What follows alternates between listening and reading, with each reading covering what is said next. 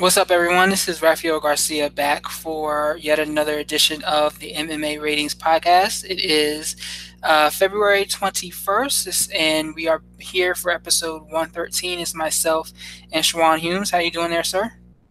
Good as always. Just busy. You know the deal. I'm almost as busy as you are nowadays. Yeah, Almost. Not not quite. not not quite, not quite. That's how it goes, though, man. We always got something to do. So we got quite a bit to talk about.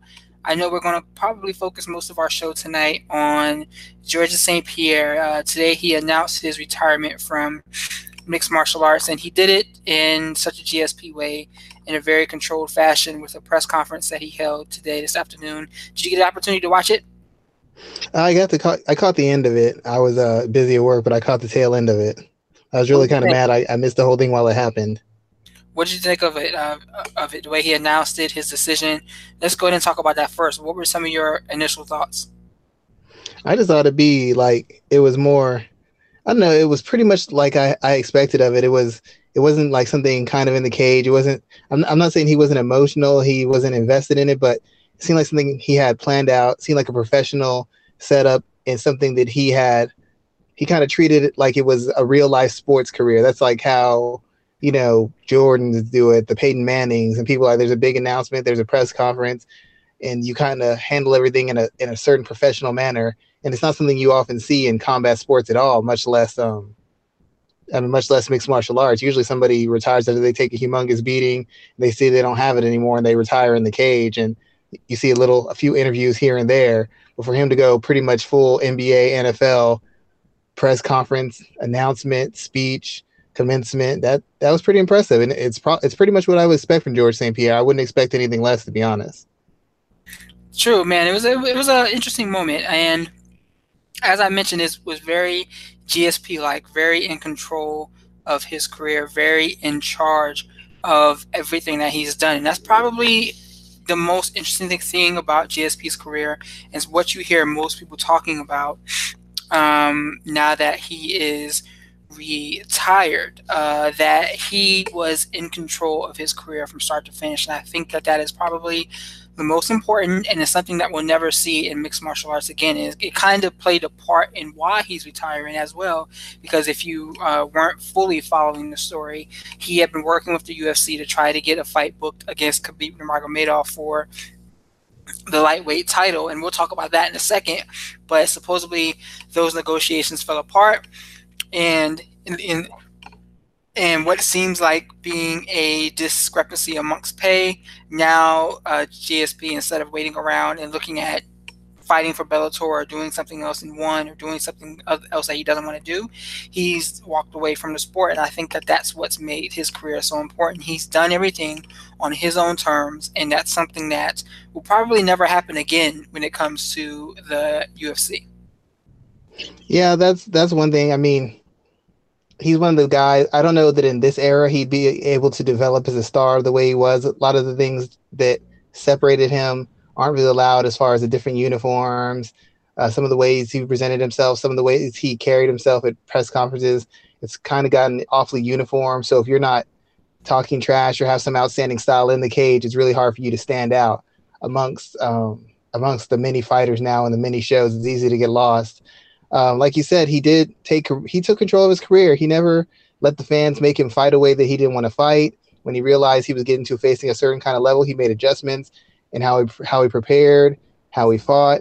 When he just felt like he was overextending himself, he took time off. When he was ready to come back, he came back. If the terms didn't meet what he wanted, he didn't continue on with the show. Like you said, he really took control of his career.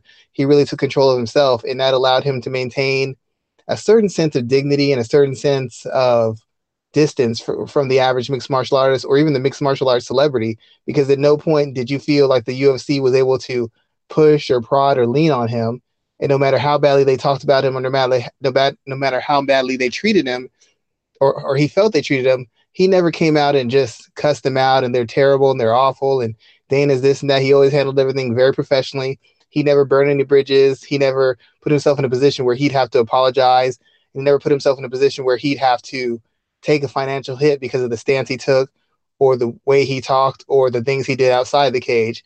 It's like a old karate master, which is what he is, very controlled, very disciplined, very mentally tough, very precise, and very well thought out. And everything he's done in the cage, now the cage, has fit that manner. And I know a lot of people sign on to the Conor McGregor way of doing things, and I'm a fan of it, or the Floyd Mayweather way of doing things, and I'm a fan of that too. But there's something to be said for a guy who never really lost his dignity, never really chased the money, and never allowed the sport or the organization to make him be or do things that he didn't want to do professionally or personally. There's something to say to have that sort of maturity and discipline and inner strength. And I think that what's been most important about his career is that he's done, like as you said, he's done everything his own way. He hasn't. I think Luke Thomas was talking about this on the MMA Beat today. Like there isn't any scandal around GSP. You have scandal around John Jones. You have scandal around who else? Ronda Rousey, around so many other fighters. But GSP is basically pristine. Never been there's nothing that you can do to touch him. And what I think probably like the biggest thing I ever remember hearing about GSP is people saying that he liked to party. Well, he made his money, he was successful, and I remember that he had a saying, if he would go out and party all night on Friday, he still would make sure that his ass was in the gym Saturday morning, and stuff like that that made him a champion. There isn't really anything you can do to detract from his career, and I think that's probably the most important conversation that we need to have about him as we look back across his time in mixed martial arts. Well, as far as how we know, and there could be secrets he's hiding, we don't know that, but as far as what's happening in his inside life and his outer life as a human being, GSP is actually the guy he sold us that he is.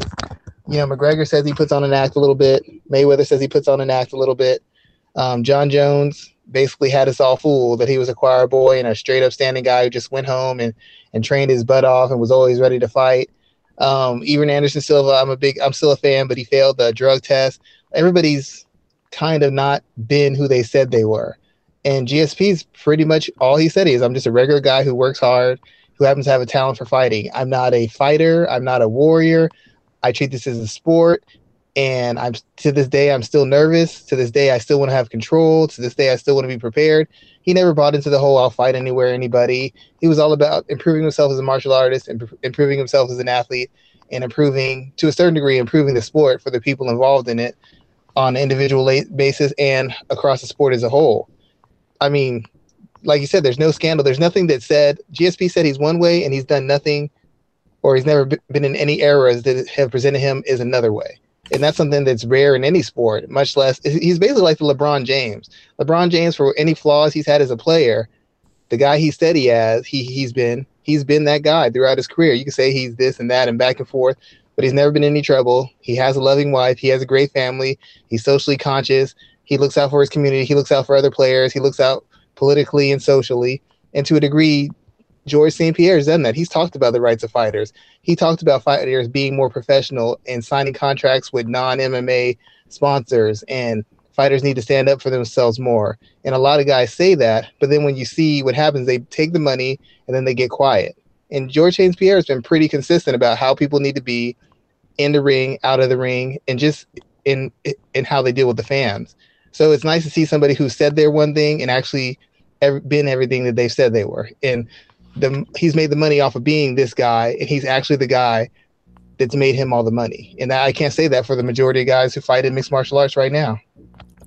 So looking at GSP's resume, where would you put him on the all-time list?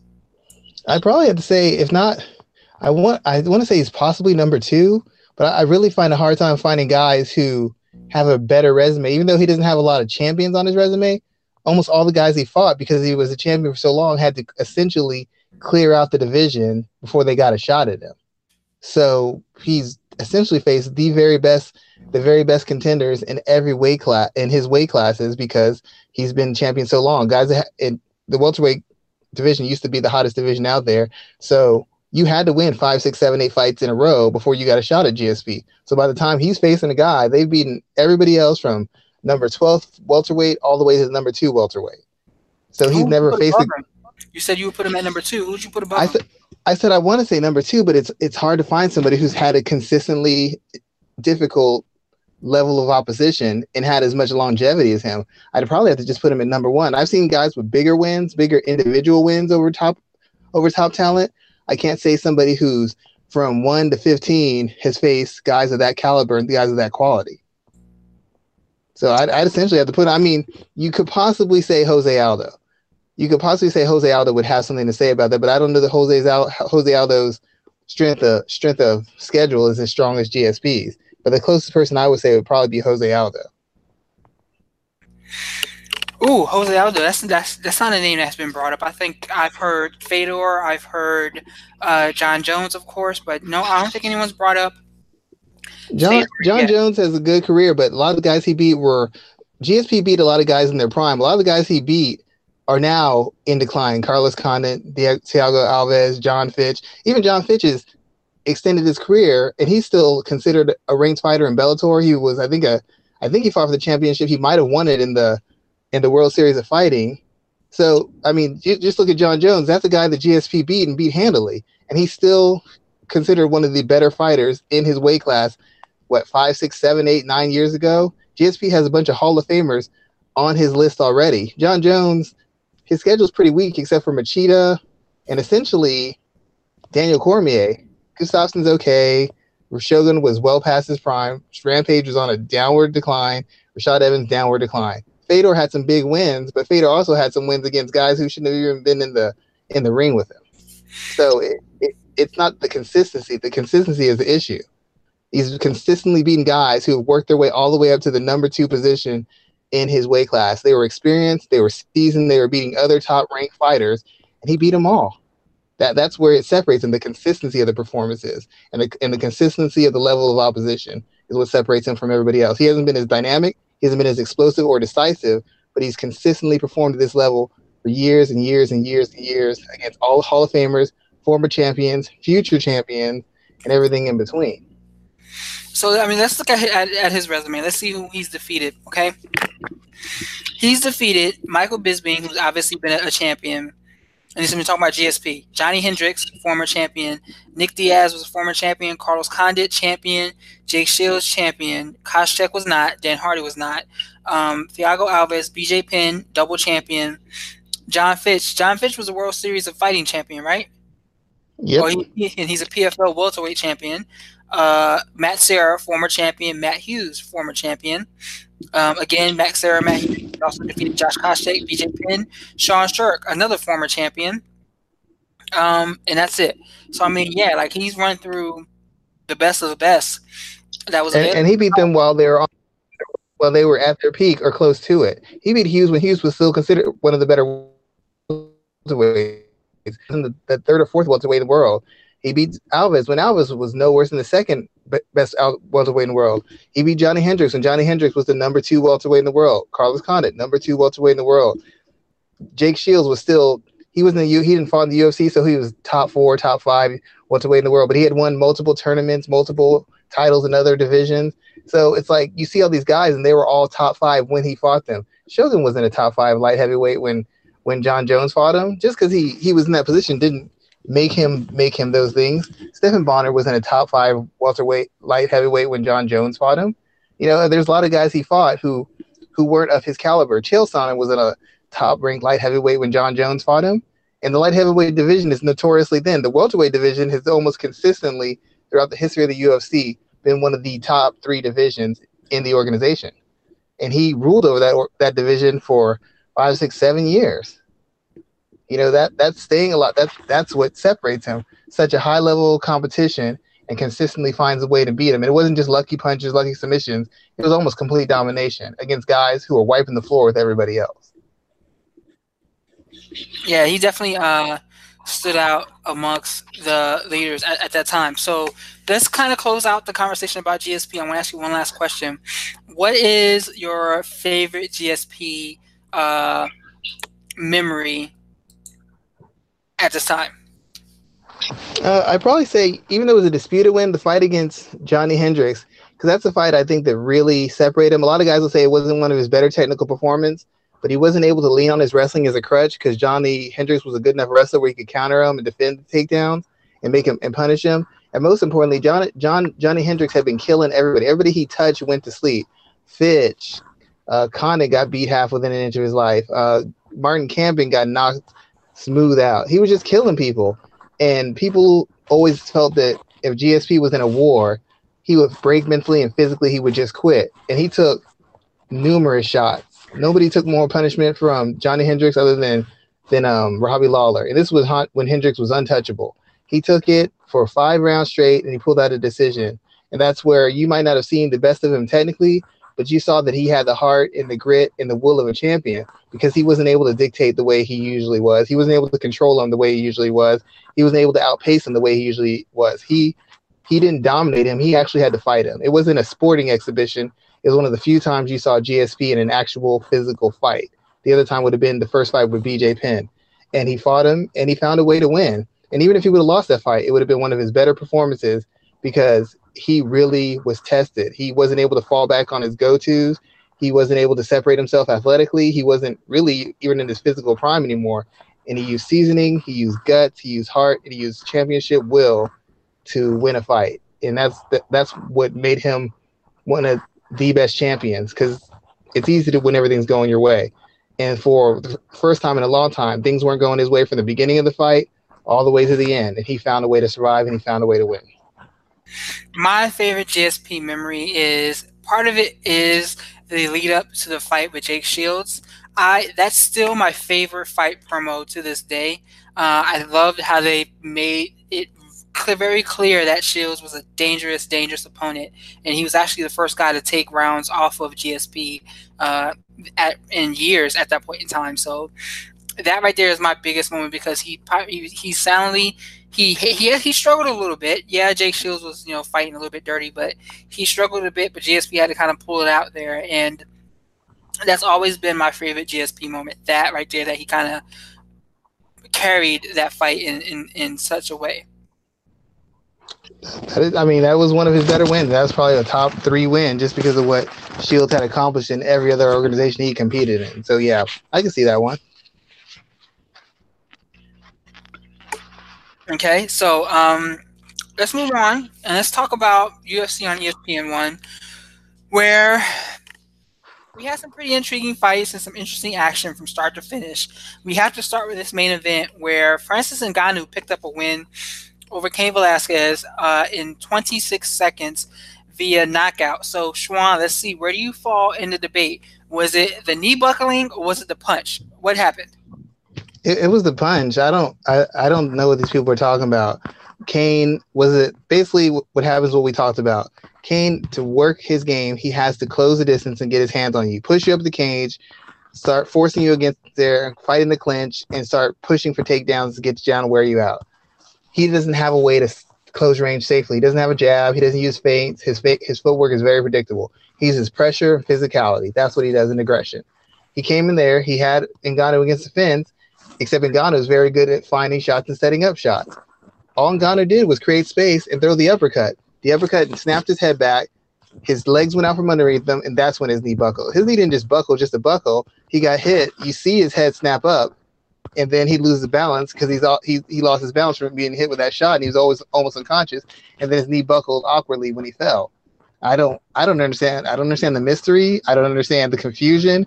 It was clear as day to me. I had no doubt that he had got caught with a shot and got dropped. I didn't see the problem. I didn't see what people were talking about from day one. I had no idea what they were talking about. It was clear as day to me. So do you think it's more about people trying to hope for the best with Cain? He keeps coming back, going away, coming back, going away. Is it that people are trying to project something onto Cain about him being some more than what he is? And is it just people feeling sympathetic for him as a character, or is it something else? It's the same thing that happens with Fedor. It's the same thing that happened with Anderson when Anderson got knocked out by Chris Weidman. Weidman knocked him out using a legitimate technique. He had Anderson out of position, doing his head movement and his leaning, and then he caught him totally out of position by extending his punch. Oh, it was lucky punch. He wouldn't beat Anderson because Anderson was joking.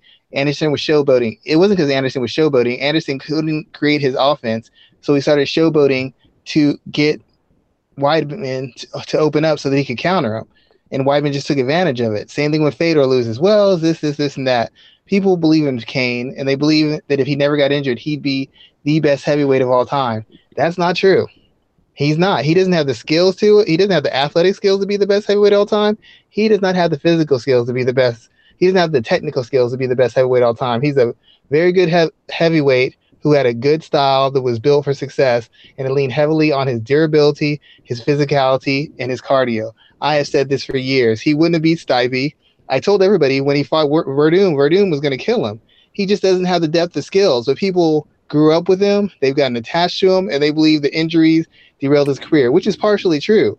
But the fact of the matter is he was never as good as people made him out to be. Never as good as people made him out to be. Tough guy, good guy, but he was in the right space at the right time, beating up a bunch of faded veterans on his way to the title run. The only real dominant guy he beat was JDS. I mean, he beat Bigfoot. That's after Cormier had wiped the floor with Bigfoot, and other guys had beaten Bigfoot. At that point, beating Bigfoot wasn't that big an accomplishment. But people are so attached to Kane and how and the run he went on and how dominant he looked, and they've forgotten or completely glossed over the many technical holes that he has that got exposed when he started facing guys who were closer to their prime and had a better skill set. He didn't start losing until he started facing guys with better skill sets. True. I mean, he struggled with Verdum. That was probably the He struggled with Congo. Congo had him dead to rights. I don't even remember that fight, so you may be right there. I think Congo dropped him like 2 or 3 times. Then he started wrestling with him, if I recall correctly. Kane? I mean, I think so. I think it was Kane he fought. I'm going to look that up. Kane, yeah, I remember that fight back in 2009. It was just weird because I mean he was totally handling. I mean Kane's beat some good names, but when did he beat him? He beat Nogueira, but when he beat Nogueira, was Nogueira still Nogueira at that point? I mean, beating Bigfoot. JDS might be the biggest name. And those wins over Antonio Silva, when Antonio Silva kind of, was on that run.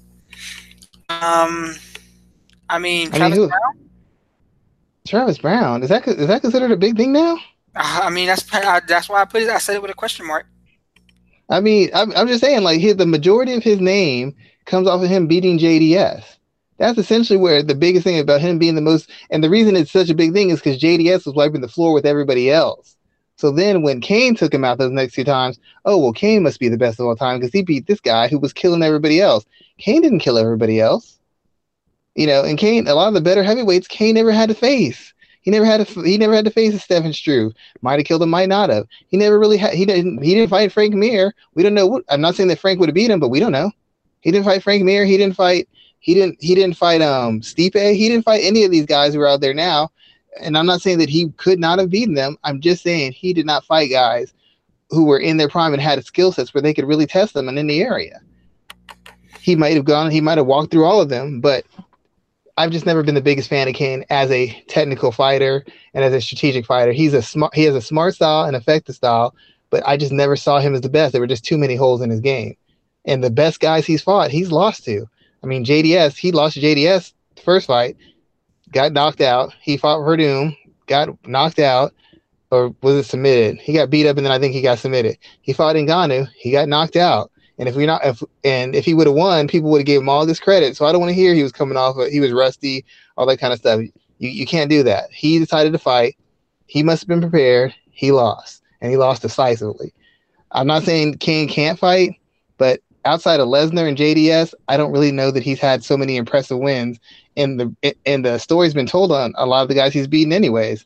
So I think a lot of people are just attached to him, and they don't want to see the guy that they thought was the baddest man in the world be exposed like that. And the fact of the matter is he's a half step behind even guys in the heavyweight division. He was never the best technical guy, and a lot of these holes are getting exploited when he's facing better and bigger athletes. True. So let's go back to that main event there, because what do you think is next for that? How much did this win really say for Ngannou? Did it mean anything, or should we still pump the brakes on this guy? The problem with Ngannou is we still don't know how as shop-worn as Kane is, Kane was still able to get him to the fence easily, which makes me think that Ngannou doesn't really have any answers for real wrestling outside of being athletic being able to explode out of spots or being able to power out of spots and then make a guy pay with punishment. He didn't sidestep Kane. He didn't tie Kane up and spin him onto the cage and open up on him. He didn't sprawl him out and go for a submission. He basically did the same thing he always does: create a little bit of space, find a accurate, explosive shot, and end the fight. So we don't really know that he's any more capable of dealing with a guy who can get in on him or force him to fight at a certain range. We don't know that he can deal with any better, because had Kane been able to get in there and not expose himself by lunging in, he might have been able to drag him down. He might have been able to wear him out. Stylistically, I saw a clear path for Kane to win. I doubted his defense. But stylistically, I look at Stipe. Stipe can still take a shot. Stipe is still defensively sound. Stipe's got structures and levels and layers to his offense. I can see Stipe doing the exact same thing to Ngannou that he did before, because Ngannou hasn't shown one bit of improvement from what Stipe exposed him in. He hasn't been forced to. So we have no idea what Ngannou can do if a fight gets tough, if it gets dragged into deep waters. And right at this stage, I know the win over Kane is a big one, but I can't imagine that Daniel Cormier wants to fight Ngannou. I mean, there's a big storyline behind it, but I think Daniel Cormier is looking for a bigger name. So I don't know what you do with Ngannou, but I just know right now I don't know that he's any better than he was when he lost to Stipe. He's doing the same things. It just there's a certain level of heavyweight who just can't deal with what he does, largely based off the fact that he's a counter-based striker and he's such a dynamic athlete. Okay, so interesting thoughts there. I'm interested in seeing what the UFC decides to do with him next. I think it's too soon to throw him right back into the title picture. So way too soon. Say it again. Yeah, I think it's too soon to throw him right back into the title picture, especially with Daniel Cormier, because Daniel Cormier just will take him down, toss him around, and beat him up. To be fair about one thing, Daniel Cormier is strong and physical and much of a grinder as he is, and he usually has a chin to survive shots and work his way through them. Daniel Cormier's entry footwork, his entries in the striking and clinches aren't very good. His striking at range isn't very good. His defense isn't very good. He should probably be able to handle Ngannou's power a little bit and get to the spots he needs to get to and stay in them and wear them out. But he's just as likely to get caught coming in as Kane is. I mean, think about every athletic puncher he's faced. Everybody's got to him. Johnson got to him. Oezdemir got to him. Gustafsson's got to him. Everybody's got to Cormier early. It's without fail. So I have no reason to believe that Ngannou wouldn't be able to get to him as well. The question is, will Ngannou be able to finish? That's where my concern comes in, because Daniel's not a shop worn. He's still on the lower end of his career, but he's not a shop worn. He's a much better chain wrestler, and he can fight at a much higher pace than Kane can at this stage. And he's healthier. Well, I guess healthier as far as we know. I heard he's been having some health issues, but it's very possible he could catch Daniel early and put him out too. I mean, I'm being dead serious when I say this. If he doesn't, Daniel wipes the floor with him. But in that first round, that first 30 seconds to 2 minutes, Cormier could find himself in trouble real quick. Stipe, everybody's put hands on Cormier. Everybody has put hands on Cormier. He's not hard to find. True. So I want to move on to this co-main event where Paul Felder and James Vick had an intriguing fight that lasted all 15 minutes, with Felder getting the unanimous decision in 30-27, 30-27, 29-28. It's interesting because this fight mirrored a lot of what we talked about last week with the way Felder finished his fights and doesn't finish them effectively. But news came out that he suffered a collapsed lung at the start of the third round, which would impede anybody from doing anything. But somehow this guy still effectively fought for 5 minutes. What did you think about this fight, and what kind of gutsy showcases that is Felder fighting with a collapsed lung for a full 5 minutes? Yeah. I've always thought that he's a very tough guy. He broke his arm against Platinum Mike Perry. Just that fight I saw him against Edson Barboza, where Edson was just lacing him with body kicks. He's always shown an inner toughness. He's always shown that warrior spirit. He's always been a guy who's similar to Donald Cerrone, that he'll fight anybody and he'll go through anything to get a chance to compete. I really believe he loves the sport and he loves every moment of the sport he's involved in. It's a gutsy performance. It kind of says a little something about James Vick, because I know James Vick didn't know he was that hurt, but you have to think that a collapsed lung is going to impair your ability to fight or explode or be consistent with offense. And even with all that, James Vick was not able to consistently get any offense going, maintain the spots he needed to defensively or to counter Felder with any regularity. So I mean, you have a guy who was seriously impaired, and you still couldn't get anything going offensively. You still couldn't assert yourself. You still couldn't take control of the fight. You still couldn't control where the fight was taking place. Um, all the holes that Vic has were exposed. I mean, Felder's not the most active all-out pressure guy, but he was allowed to apply enough pressure, and he attacked what Vic gave him. He wasn't trying to force things.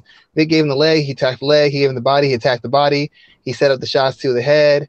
He transitioned inside when they had grappling exchanges. He basically just outfought him across the board, from striking to grappling to wrestling. He just dictated the terms of the fight, and Vic was never able to get control of it, and Vic was never able to slow him down or get him out of position long enough where he could assert himself and get any real momentum for himself striking. It's 2 losses in a row for Vic. I think he either needs to move up or he needs to take a long break off and really assess his game and start trying to figure out new tactics or new techniques to allow him to escape pressure and allow him to stay at the range he needs to stay at to be most effective. Because now it's gone from not being able to win the first round to now he's not able to win the second or third. He really could have that fight easily could have been a 30-27. It was competitive, but he was never really in control. I felt like Felder was in control the whole time, and I don't know if Vic has regressed or maybe it's just caught up to him. Maybe he was really never that good, which is what I always used to say, and he's finally getting exposed by it because he's facing upper level talent. Very true thoughts there. So Paul Felder continues to stay on the cusp of contention at 155. What do you think was next for him? Where would he be? Like, is he ever going to crack the top 10, top 5? I find it hard to argue that. He's just got to find a way to beat an elite guy. He'll get the shots. He's got a look. He's a funny guy. He gets a lot of publicity because he calls the fights, and a lot of people like his personality. So he's got a media presence. He's got a presence with the fans. He's got an exciting style. He has a good skill set. I still say his overall mixed martial arts game is a little bit better than his purely independent striking game, but he's just got to beat an elite guy. And I think the fight he wants was the winner of the Gaethje Barboza fight, and I think he can get that if he heals up correctly. I mean, he's clearly not fighting for the next 3, 4, 5, 6 months at the earliest. So, I mean, he'll need time to heal before he can start training and get going again. But mainly, the main thing is going to be, can he stay healthy? Because this is the second fight in the row he's had a serious injury in. First with the broken arm, now the lung. So you have to wonder, can his body maintain under the stresses of being a mixed martial artist, combat sports athlete? If so, then you just take the next step. You hold out for the winner of Edson Barboza, Justin Gaethje, and you go from there. Because at this stage, with his media presence and the fact that he's been in 2 fairly exciting fights, you don't want to take any steps back by fighting guys who are lower ranked than you. You're trying to get ahead, which means you're going to have to fight bigger name guys. And I think Gaethje is a style that will at least guarantee him a quality fight. I don't know that he beats him, but I know it's a quality fight. We already know that him and Barboza is a good fight. And I think Barboza would take that fight. So one of those two, I would take it. Unless a fight like when Nate Diaz came up, he could take that as well. But other than that, I think those are the most attainable fights for him right now.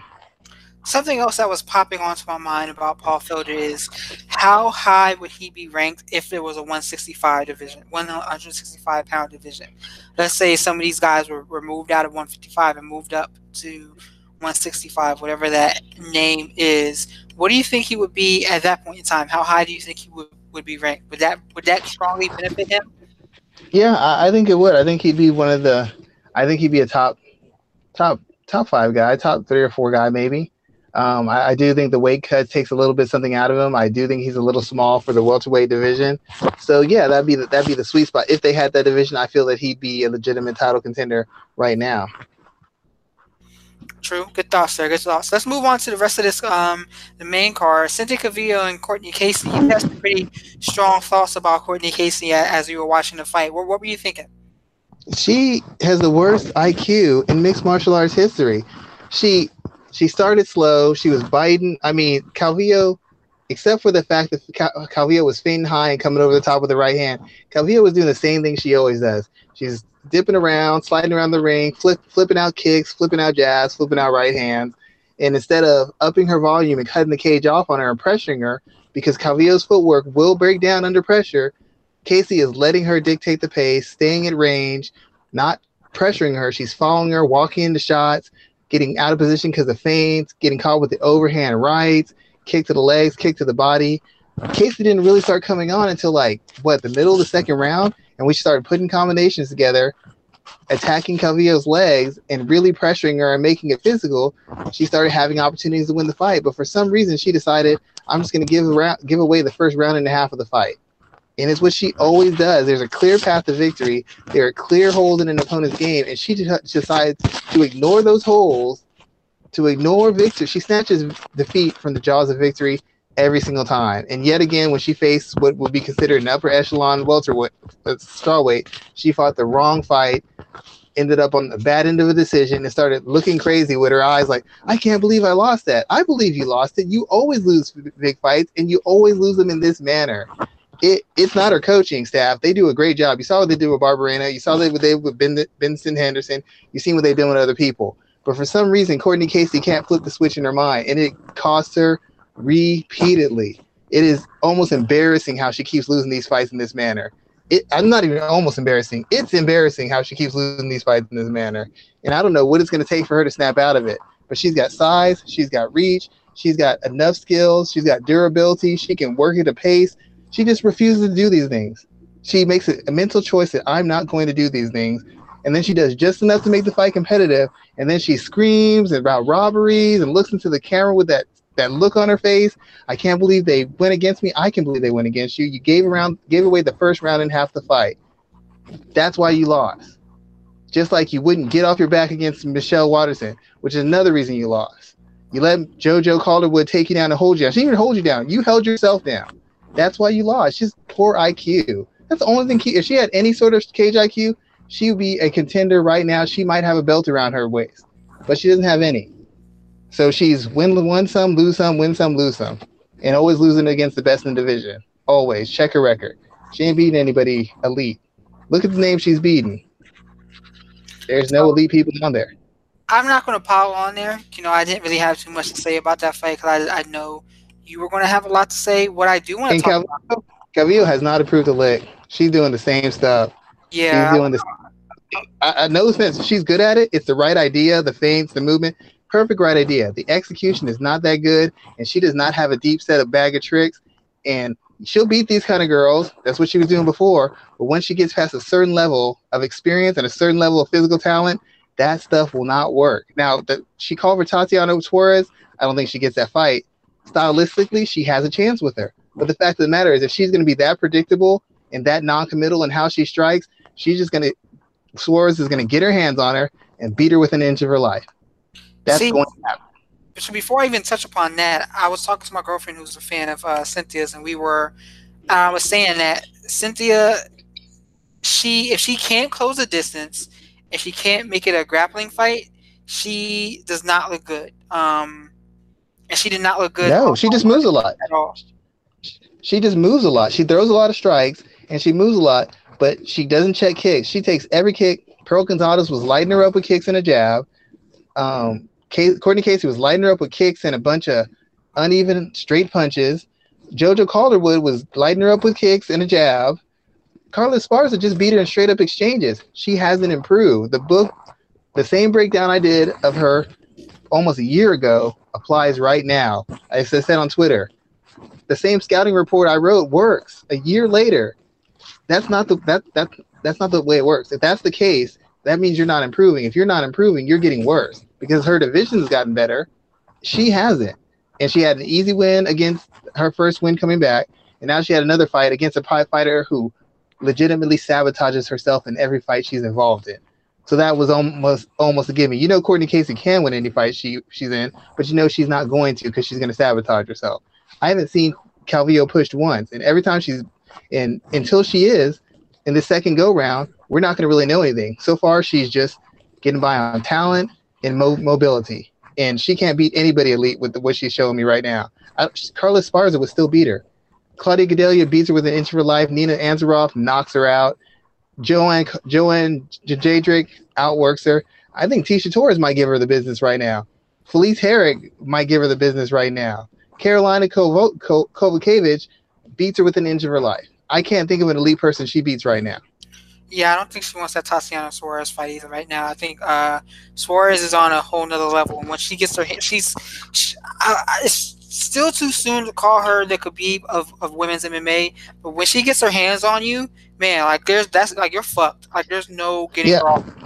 I was talking to King Mo because we talked with him. I was like, well, what about the Suarez chick? How good a wrestler is she? He's like, dude, don't compare these other girls to Suarez. Suarez can really wrestle. She's not Carla Esparza wrestling. She's not Miesha Tate wrestling. This girl can actually wrestle like world class, gets her hands on you and do whatever she wants to you wrestle. He goes, ain't nobody messing with her in these wrestling exchanges. You can catch her on the feet. She gets her hands on you, it's a wrap. You ain't getting off the cage. You're not reversing position. You're not beating her in a scramble. You're not submitting her. She is going to work you over because she got a mean streak too. And Calvillo's whole game is creating scrambles on the ground. She's not really a great top position wrestler. She's not a great takedown person either. She doesn't defend takedowns really great either. Esparza took her down. Amanda Bobby Cooper took her down. She had a hard time getting JoJo Calderwood down. Like I said, if she can't maintain the distance and just run away from Suarez, which is possible, Suarez is very stiff on the feet. But Suarez hits hard. She's a better athlete. She's bigger. She's stronger. Suarez gets her hands on her. She's going down.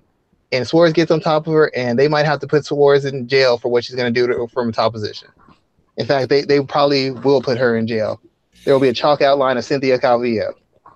So I want to move on to talk about Kron Gracie, where he got that smooth-ass win of Alex Caceres. It went exactly the way I said it was going to go. Takedown, submission, first round. There's almost nothing that you can do about that once he gets his hands on you, and he goes for that body lock to that knee drop transition to the back.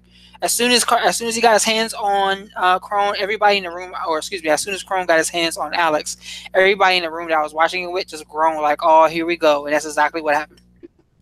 I think he would have beat him either way, but Caceres started trying to stand his ground, and that's not what you do again. The guy. Kron he looks like he hits for power. He knows nobody wants to grapple with him, so he can walk right in on you. Because if you overcommit on the strike, he's in on you. You overcommit on a round kick, he's in on you. The thing about it is, if I was Alex Caceres' team, I'm like, dude, you just get on your bike. First round, I don't care if they boo you. I don't care if they're throwing stuff in the cage. You just circle and run. If you have to turn your back and run away from this man, you turn your back and run away from this man and make this man get frustrated and make him chase you, make him throw up his hands, make him lunge too hard, make him give you something. You don't stand your ground against that kind of person. Alex Caceres isn't a big enough hitter, nor is he an accurate enough hitter. His whole thing is he's mobile, he's athletic, he's long, and instead of using long front kicks to the body and the face, push kicks, jabs, he's trying to do spinning stuff. He's standing in front of him. He's trying to back him up with a jab. You don't try and back up a guy with a jab when all he has to do, once he gets his hands off you, you can't get him off you. You run. You make him chase you all around the cage. If he just stands there and looks at you, you stand there and look at him.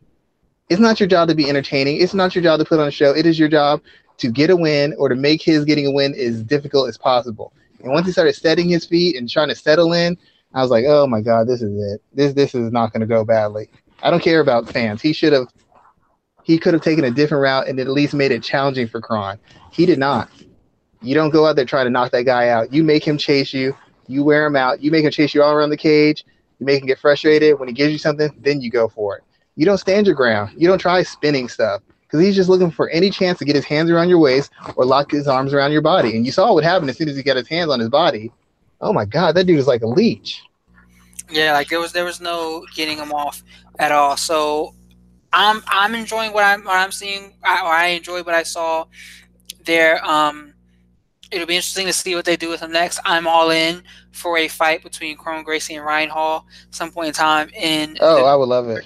I want to see Ryan Hall take that. Would Ryan Hall take it? He says he wants a fight, and that's a safe fight for Gracie too. That you're going to get the fight you want. That's a hell of a fight right there. So I'm just, I would lose my mind. Oh yeah, Rafi will be front row for that one. He goes, I'll be like, you saying for the main event? No, it's already happened, dude. This is a prelim. No, I'm already gone. Done. I'm done. I'm going home. So the only other fight I want to talk about on this card was Aljamain Sterling and Jimmy Rivera. Is this the big win that Sterling has needed and been looking for his career, or since they both were stopped by Marlon Morales and such, you're breaking up, you're moving around a little bit there, Schwan. You're making a lot of noise, man. Yeah, I got you. Cool. Oh, cool. So is this the fight that Sterling needed to submit himself, or is it just the fact that him and Jimmy both got knocked smooth out by Marlon Moraes that this fight doesn't do so much for him right at this point in time? Before I get in this fight, there's one more fight we have to talk about after this, but I'll get to this one first. Neither one of them could afford to lose this fight. They just couldn't. Rivera and Aljamain. Aljamain had never got gotten a big name. When he fought Moraes wasn't a big name. Part of him building his name was knocking out Sterling and then going on and knocking out Rivera and then that following up by Insunza. Now he's a name. Neither one of them could afford to lose this fight. And this does put his name in the ring for a potential contender. Yeah, he got knocked out by Marlon and he got done pretty easily for all intents and purposes. But the fact of the matter is he has a big win, and there's not many other bantamweights in the top 10 who have big wins at this stage. Cody Garbrandt hasn't fought again yet. TJ was fighting at 125 and got... Say that again? It just leaves essentially Marlon and Aljamain. I mean, who else is coming off multiple wins? Who else is coming off multiple impressive wins? These two guys. I don't know that they're going to put them back in, but at least puts him in the conversation. Marlon might get the next shot. Aljamain wins another fight. There you go. He's right in there for it. And the best thing about this win is he got a chance to show some of his striking chops. He showed that he can work in the boxing range a little bit. He threw some volume. He kind of mixed things up a little bit, and he showed that he's developed a little bit more comfort and a little bit more confidence in his willingness to strike in that range. He's always willing to throw the kicks and the spinning stuff and do those takedowns, but the biggest hole in his game has been his inability or unwillingness to fight in the boxing range. It hurts later on in fights because he has to extend and reach for takedowns instead of being right there to snatch them. Even as athletic as he is, he can't go a leg's length away and get the takedown clean. When you're going for boxing range and the guy overcommits, you got him. So it's going to open up a whole other aspect of his game, and it's really what fooled Rivera. Rivera was expecting a certain range, a certain pace. The minute he threw that back fist, Rivera was confused, and Rivera was never able to recover because he didn't expect Aljamain to walk into the pocket and start throwing hands. So essentially, he was on the defensive the whole time, and he's not good on the defensive. If he's not dictating the pace, he is not nearly as effective. And if you go away from your plan A or you have another plan, you go with plan B, he's not ready for it. He was ready for the long range shots, the rushing in for clinch attempts, the kicks. He was not ready for Aljamain to get in the pocket and do work. He was not ready for a spinning attack. He was not ready for Aljamain to walk him down, and he just had no answers for it. As I predicted, plan A, ready for it. The takedowns, the clinches, ready for that. The boxing, I wasn't expecting that.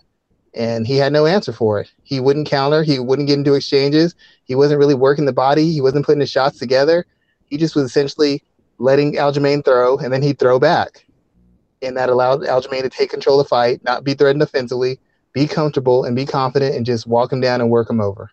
It was pretty much the worst performance of Rivera's career. I can't count Marlon because Marlon caught him so early, but this was the worst performance of his career. I've never seen him look that bad and that unprofessional. So, man, like unprofessional is a pretty interesting word there. Do you book him? Do you book Aljamain in that fight against Cody Garbrandt right now? Seeing how they're feuding on social media. If Cody wins, you make that. It's a fight with some history. It's a fight with name value. Whoever wins that fight pretty much catapults themselves, if not into the next title chance. Probably, if they let TJ fight Henry at 125 again, it's going to be an interim title. Whoever wins that fight is guaranteed to get to face Marlon for the interim title belt. Or if they win, they might jump over Marlon and be the next title challenger. So it just depends on what Cody does. And as good a wrestler as Aljamain is, we still know defensively he's a little skittish in the pocket. He's not really good boxing defensively, and I think his offense is a little bit overstated because, like I said, he was only doing this because he rocked Rivera early and Rivera never recovered. As predictable as Cody is and as limited as he is defensively, Cody is still the biggest hitter in the division, and he's got essentially, except for maybe Peter Yan, he's got the cleanest hands when he's working on them. He's got the best hands in the division. So he's capable of exploiting Aljamain in that area that he's always been exploited in historically in his career, which is the boxing range. So it's a good matchup stylistically, and if Cody wins in dominant fashion in his next fight, it's a fight that have interest, and it's a fight that will determine one of the next challengers for the title in that weight class. Yeah, I think that fight has to go to Marlon next because he's just done way too Yeah, much. yeah. He's done it in a dynamic fashion that if they avoid him, that's going to speak to something larger, and I don't want to see that happen. What was the fight that you wanted to highlight? I needed to talk about you saw the Evan Smith fight and Yep. against Andrea Lee. Yep. Now you saw the you knew that Evan Smith was going to be fighting Andrea Lee, right? Correct. Yeah. Didn't seem to know that was Evan Smith's team. They had no idea that she was fighting Andrea Lee because if that's the game plan they came up with, then they didn't know she was fighting Andrea Lee. They did not know that because that was the worst game plan I have ever seen from a fighter. That was terrible. This is the girl who got outboxed by Beck Rawlings in over half of her fight, and then she decided that I'm going to exchange strikes with Andrea Lee. What? I, it's just frustrating because the camp's job is to prepare you, give you a sound strategy based off film work, historical references of a fighter, their physical tools, their frame, their temperament, and they come up with a game plan, and then they train you in a manner to prepare for that person's strengths, to exploit their weaknesses, and to be prepared to make an adjustment if your strengths aren't able to put you in a position of power. Her team didn't do that. They just figured she's big, she's strong. If she throws a lot of volume and walks in on this girl and throws a front kick, she'll be able to overwhelm her, get her to the cage, get her hands on her, take her down and beat her up. They had no game plan for when Lee made the adjustment. The closest round was the first round because she was caught off guard by how tough Smith was, how much volume she was throwing in that front kick. After that, she made an adjustment. She started cutting angles. She started walking Smith into shots. She started doubling, tripling up on her jab. She started going high and low to the body and to the head, to the heads of the body. Started attacking the legs. Started transitioning into takedowns. Started punishing Evan Smith on every takedown attempt she made, and just beat her from pillar to post from 3 rounds. And instead of telling her you're losing the fight, you need to do this. You need to get it together. They're telling her you're just doing fine. You're just doing fine. You're just doing fine. She wasn't doing fine. You were lying to her. And the worst part of this is they're telling her, oh, you need to get your head off the center line. You need to, yeah, that's great advice. But the reason she can't get her head off the center line is because you don't work on it in camp. There's no way you spend, and you, like I said this before, you can't work on something 6 weeks before you fight somebody. You already know what a fighter's strengths are. Every time between fights, you are addressing their weaknesses. You can't tell someone we're going to work on your head movement for 6 weeks and you're going to do it when you're tired. You're going to do it when you're beat up. You won't be able to do it. So they're telling her to do things that they have not trained her to do under duress. That's not what a good camp does. That's not what a good coach does. And people are like, well, you don't know them. You know, I don't know them. I can see their fighter. Her striking hasn't gotten any better from her last fight against Beck Rawling. And I don't understand how her transitions haven't gotten any better. She is a wrestler with pretty good athleticism and strength. And instead, she's trading strikes at long distance with a long, mobile, accurate, hard hitting fighter. What sense does that make? And how was that the game plan they came going out? I understand there's pressure. I understand things change in the midst of a fight because you get hurt, you get tired, things don't work. But I'm not talking about that. I'm talking about you came out with the wrong game plan. That's like fighting Damian Maia and somebody says, take him down real quick. Excuse me? They set her up for failure. And I can almost guarantee they were lying to her throughout her camp. Oh, you're doing great. You're doing fine. You didn't get her the right sparring. She didn't react like somebody who had been sparring with somebody who could move, who could pump a jab, who could attack different levels and attack in layers of offense and defense. She fought like somebody who was just used to pressuring people and walking through them. And I don't know why they thought they were going to pressure and walk through Andrea Lee. That was just poor preparation, poor corner work, just poor performance altogether. I have to believe Ashley Evans Smith is better than that. And if she's not, then she needs to go on a regional circuit because she ain't gonna last very long in this division. She will not last very long in this division. That's saying much because the flyweight division is very thin right now. That was an awful performance by her, and it was a terrible performance by her corner. And people were like, what do you know? I talk to corners all the time. I've worked with corners. I've given corners better game plans for free than she actually paid these people to give her.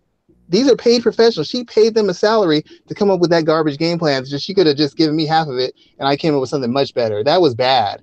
And I can only say that as a person who's worked with camps, worked with higher ranked fighters, who've beaten higher ranked fighters than she's beaten at this stage. And that was terrible. That was terrible. And this is common in mixed martial arts. people lie to their fighters and tell them they can do things they can't. They lie about their opponents, tell their opponents can't do things to them that they can, and then they take the money and send them out there to get slaughtered. It's one thing not to win. It's another thing to get your fighter beaten within an inch of their life, taking years off their prime and making them look bad on a national TV audience, is which they did. So this sets her back very badly, and she took a beating. She's gonna take it. She's gonna need to take time off, and she's gonna have to go back to the drawing board and figure. And I don't mind saying it because I said it on Twitter. I'm saying it now. MMA corners, very few are good. Most of them are really bad, really bad. Trevor Whitman said the same thing I'm saying, but he's Trevor Whitman, so people are gonna listen to him, and they're gonna call me a hater. I don't care. That was terrible. I could have come up with something better in my sleep. I could have come up with better corner work in my sleep. I swear to God. They told her nothing of any use. They were lying to her the whole time and let her watch her get beat up the whole time. And I'm just through with it. I just had to say that. True. All right, man. You had to go in for a minute. That's why we're here sometimes, man. That's why we do what we do. I am not even sure. Are there fights this weekend? Yeah, I think they're gonna have John. I can't say his name. Chovich. He's got the light heavyweight. He's fighting Santos. Yeah. Wow. There are fights this weekend. I'm totally out of the loop. That was one hell of a card on Sunday. That was one hell of a card. It's hard to follow that one up, and they're not giving you much to follow it up with. It's a real thin card. Let's just say that. I don't think anyone ranked is fighting, man. Nobody who's ranked in the top 10. I mean, they have Peter Yan. So maybe the main event might be 2 ranked guys, but no one else. Yeah, the main event, Peter Yan versus Dodson. Dodson is still ranked, I think. Maybe, and that's it. Yeah, it's a filler card. It's a filler card. All right, that's pretty interesting there. So let everybody know what you're working on this week and where to catch your work. Oh, I'm working on 2 articles that are going to address management of fighters and prospects and camps of fighters and prospects. I'm just going to go through the 1, 2, 3s or 1 through 5s, whatever, of rules of what they're supposed to do and what they're not supposed to do, so that anybody who's dealing with these people can understand that maybe I'm not working with the best people. If you like it, we said before with the Sage thing, people are mad at Sage because he gets overpaid. You agreed to this. Your management argued for this salary for you. Why are you mad at Sage? Because he's got a better team than you do. That's your team's fault. They undervalued you, and they got you this shitty payment you're getting. If you got a camp and all you're working on is your strengths, or all they keep doing is getting by on your athletic ability, which almost, I don't want to say about 75% of camps do. I can only go by what I've seen. They're not a very good camp. They're setting you up for failure. They're taking large segments of your money, sitting in hotels that your salary is paying for, and sending you out to slaughter, and then yelling at you and blaming you for not performing. That's what they do. You rarely hear a camp say, "We messed up." It's always, "Well, they didn't execute what I told them." Did you tell them to do things that they've been trained to do, or did you just pull stuff out of your ass and tell them to do it and then get mad at them because they can't? Because if you ain't never told somebody to slip a punch, they ain't going to learn how to slip it after they've been getting punched in the face for 2 rounds. That's the wrong time to pull that. Give them advice based off of what you trained them for. Oh, you just train them to walk into punches all the time? That's what they're going to do. That's your fault. Well, I mean, there you go. I'm selfish. I can say this for years. On Hume type things, and you never know what he's going to rant about every other Thursday. Him here on the MMA Ratings podcast. You never know. And these camps get back to me too. People I've wrote for. They have contacted them. They're like, "Well, I don't really like the way he's saying this about our camp." Dude, I'm stating facts. You can tell me what you don't like, but let's look at the facts. I'm talking about actual. I do this too. You're working with the 15th ranked fighter. I worked with somebody who was high ranked in that division, who was as high ranked as number 2. So we're not even on the same level here. They came to me. I don't get paid. They came to me for this. They paid me and came looking for me to do this. You tricked somebody into doing this for you. So we ain't even on the same level. There's levels, like Floyd Mayweather said, there's levels of this. You ain't on mine. That's why I'm calling you out.